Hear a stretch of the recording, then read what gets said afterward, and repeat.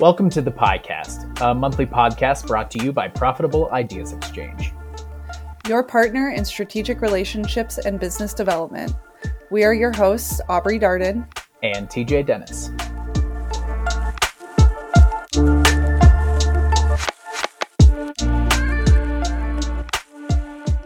Hi, everyone. Welcome to this month's edition of the Piecast, brought to you by Profitable Ideas Exchange. We're so excited to be bringing on an executive from a Bozeman local business. TJ, why don't you tell us a little bit about Tim Pierotti from Wealthvest? Absolutely. Tim is a distinguished equity researcher with over 25 years of experience in various aspects of equities business.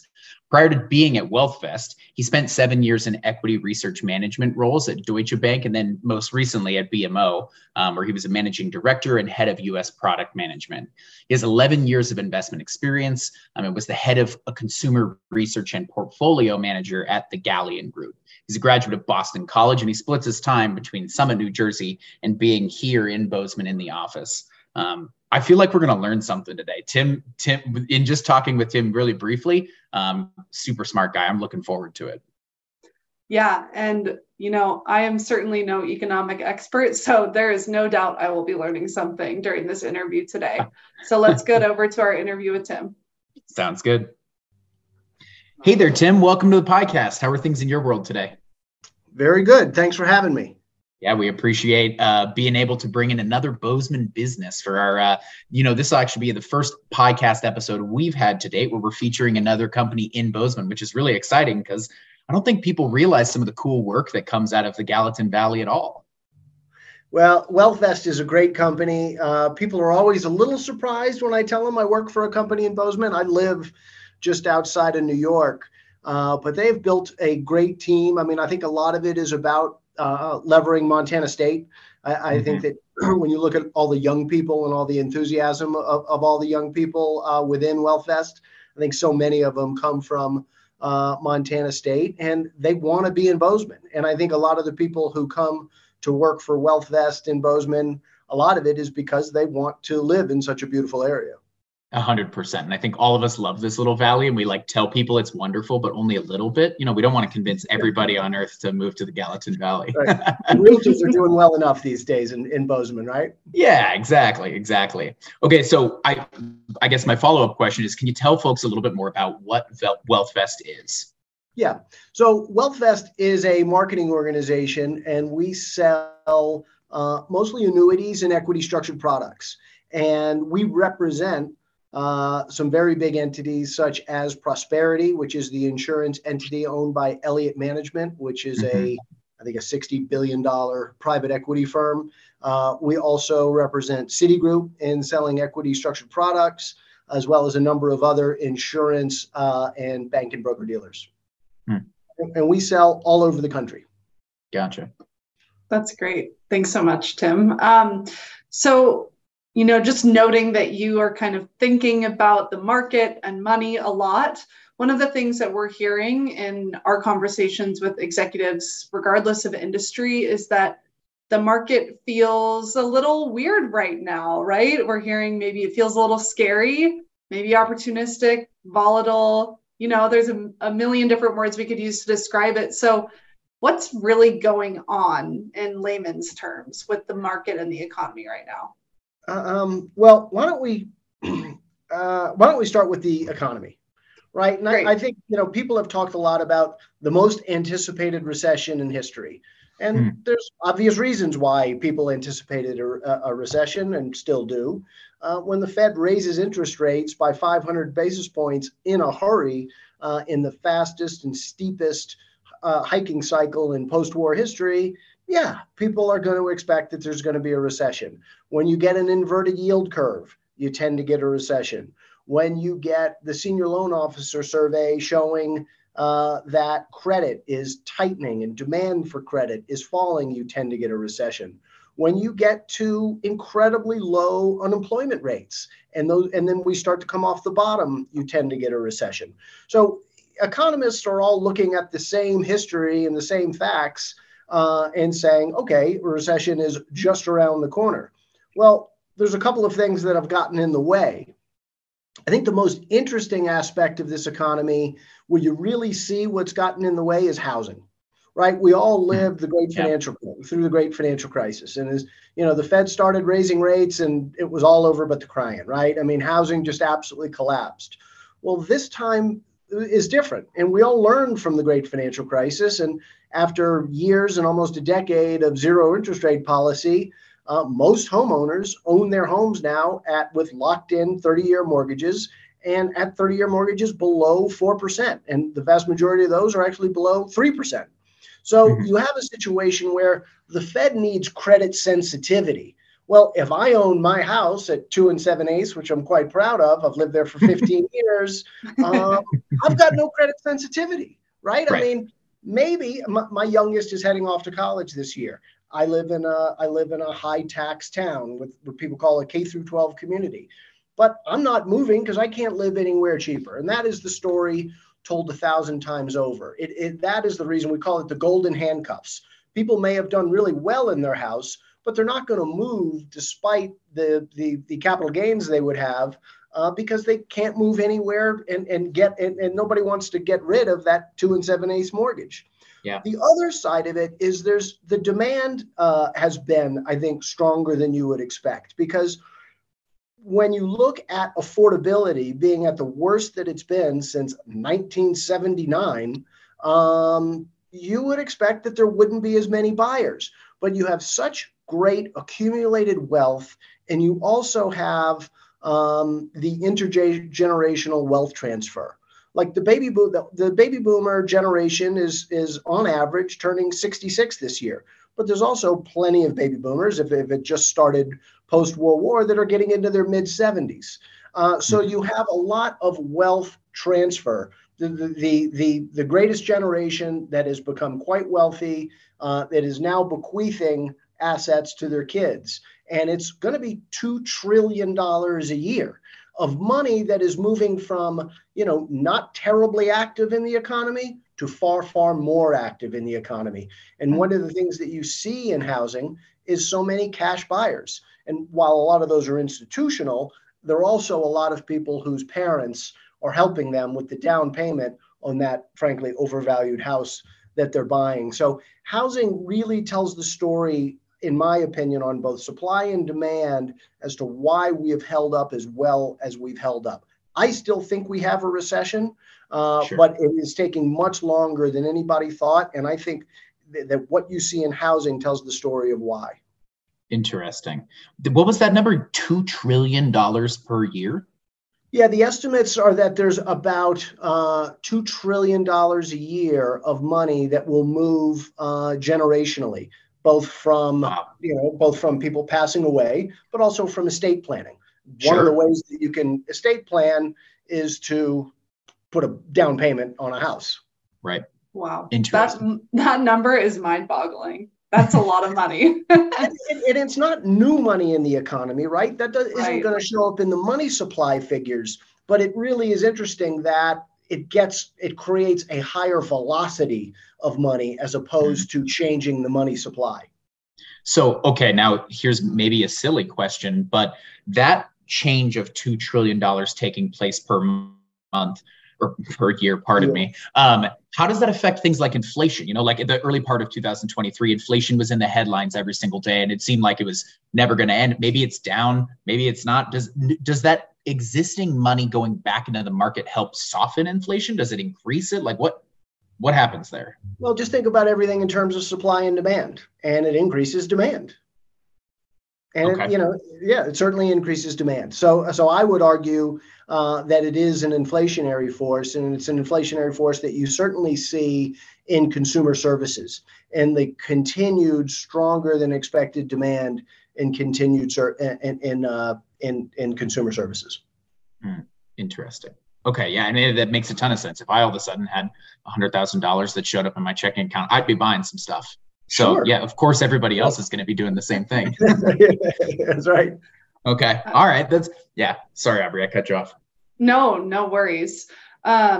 So just thinking more broadly about the economy, what other kinds of issues are you really thinking about as, you talk about the most anticipated recession?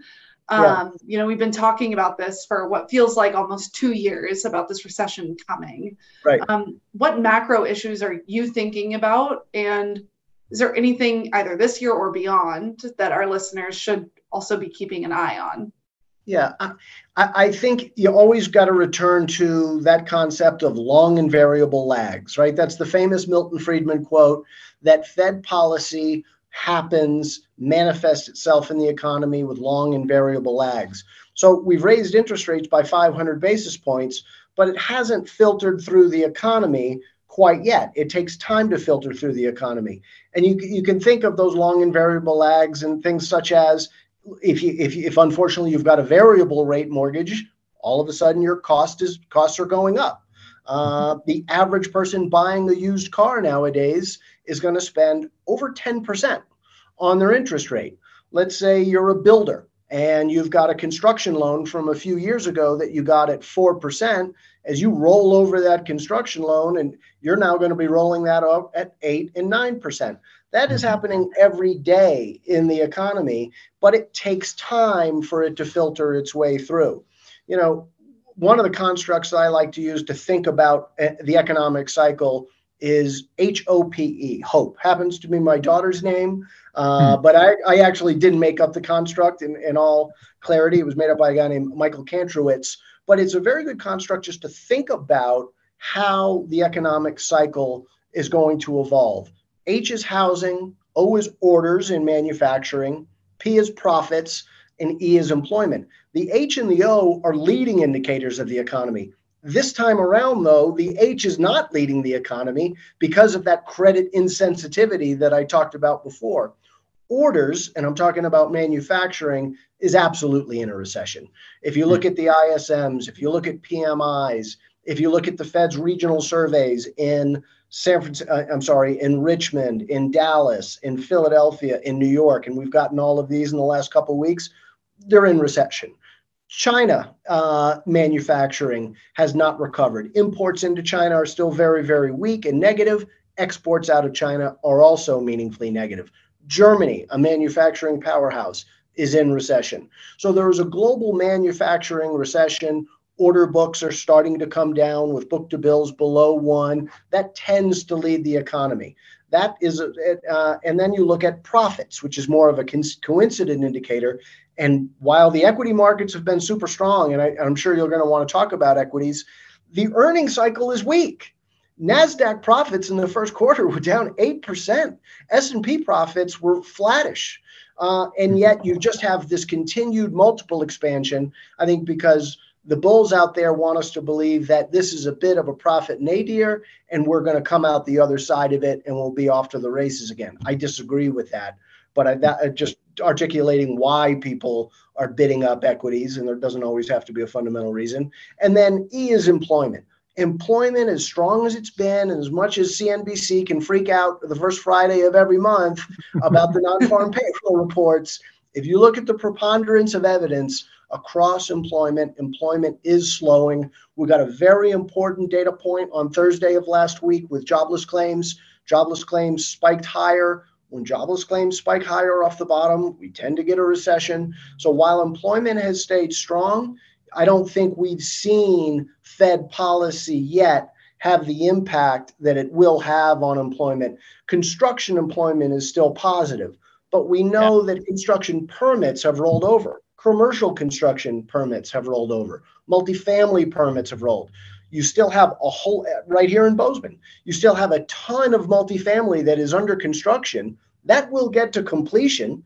Cost of capital for those builders is going up, so they're not likely to start new building.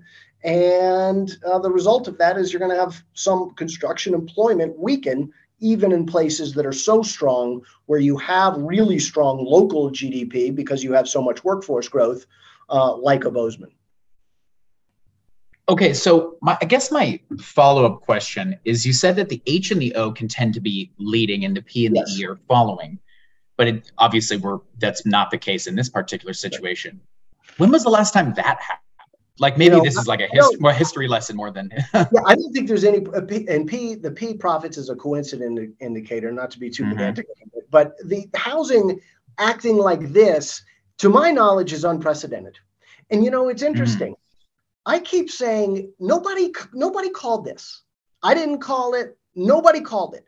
Nobody said to you, Aubrey, or TJ, the Fed is going to raise interest rates by 500 basis points. And you know what's going to be making new 52-week highs? The home builder index. Like nobody said that. But nobody saw that, oh, you know what? After 10 years of zero interest rate policy and 70% of mortgage owners being at under 4%, won't there be some reluctance for people to leave their house? I think and that's obviously the way it's played out. It seems like it should have been predictable, but nobody predicted it. The issue is that there is no precedent for it because we've never had 10 years of ZIRP. We never previously had 10 years of zero interest rate policy.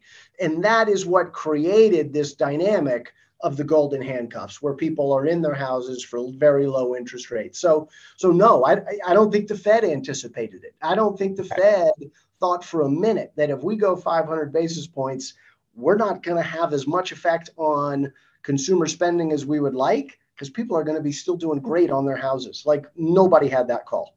Interesting. Yeah. Okay. That's such an interesting point too, because I just think about the past few years, and my husband and I bought a townhome at a very low interest rate, and we ended up buying a new house kind of over the past year. And we were really reluctant to sell our townhouse for that exact reason. So it makes a lot of sense when you frame it up that way. In fact, we tried everything we could to not sell it because of the interest rate, but it didn't work out. Yeah. No, there's tremendous. My wife is a realtor, and she sees it. She's got buyers. She's got plenty of people who want to buy. And to that other point about demand, very often it'll be a 40-year-old buyer, a 45-year-old buyer, and yet mom and dad want to see it too because they maybe are putting down the down payment. And these aren't people. These are people who work. These are people who make very real money.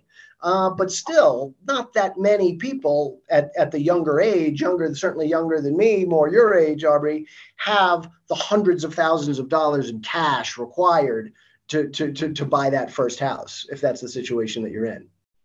Exactly. Okay, Tim, you've sort of filled my brain up with a lot of things to think about, and I might be emailing you questions as they come to my brain over the next couple of weeks. Here's a really off the wall question for you. You're passionate about this macroeconomic financial stuff that we've been talking about today, but if you were going to have another career in the whole wide world, you could go back in time and start at another date and have a separate career. What would your other career be? Or is this it? Are you doing the career you always thought you would? No, really. I mean, it sounds like the worst answer. I'm sorry, but I swear to God, I found my calling at 50 years old. I mean, honestly, this is the job that I've always wanted. Let me just give you a super quick of my bio. Yeah, please. I worked at Morgan Stanley for 7 years out of college. I worked in both covering hedge funds, and then I worked in equity capital markets. I really wanted to be an investor. I really wanted to be on the investment side. So I went and worked for a little hedge fund. I spent 3 years with that hedge fund and then went to a much larger hedge fund called the Galleon Group, which was an $8 billion hedge fund run by a guy named Raj Rajaratnam. Unfortunately, old Raj ended up going to jail for insider trading, and that created a little bit of a problem, as you might suspect, for Galleon. Sure. I then spent, and then I worked for some other small hedge funds, but raising money had become difficult. I then went to work at Deutsche Bank. So I went back to the sell side. And I worked at Deutsche Bank, and I worked at BMO in kind of research management roles, in helping equity research put out, thoughtful, interesting, variant view research. But what I've always wanted to do is the job that I'm in now, which is being a strategist. And fortunately, the owner of Wealthvest, a guy by the name of Wade Dockin, when we met each other years ago, when we were doing work together when I was at Deutsche Bank, he said, Tim, I don't know, whenever the time is right, you're going to be my equity strategist. And I said, yeah, sure, Wade. I'm sure I will. We'll see. and timing was right. And we had a conversation, and within a matter of days, we signed a deal to do this. I honestly can tell you that this is the job I've always wanted. Now, if you said, well, you could, what if you could have been a pro golfer? Well, unfortunately, I'm a 12 handicap, so that wasn't probably in the cards. Yeah. But, I probably would have liked to have done that too. But, within the realm of where I've learned anything in life, this is the job in a Wall Street context that I've always wanted. Not many people get to say that they're doing their dream job. So that's pretty awesome, actually. No, it is great. It is great. I feel incredibly fortunate. If I was more religious, I would even say blessed. That's great, Tim. Well, I know that you also are a little bit of a thought leader in this space, and that Wealthvest has their own podcast, yes. The Weekly Bull and the Bear. Yep. Could you tell a little bit to our listeners about where they might be able to listen to that and kind of what you guys talk about during that podcast? Yeah, it's Drew Dawkin and I, and we try to keep it pretty tight. We keep it to 15 or 20 minutes. We do it every week.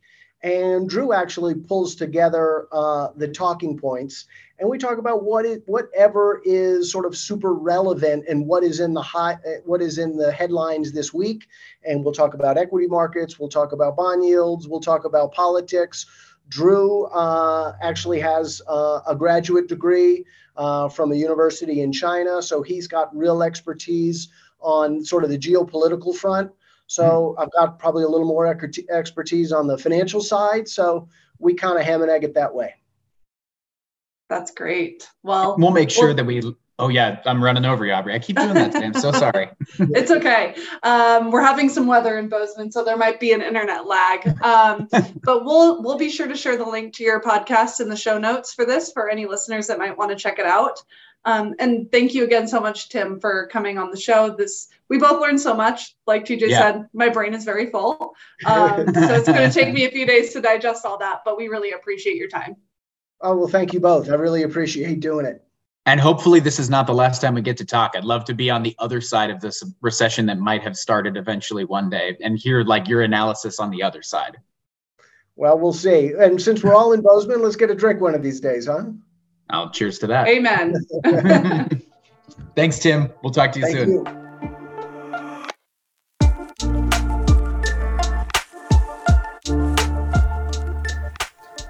Thank you for listening to the podcast, brought to you by Profitable Ideas Exchange.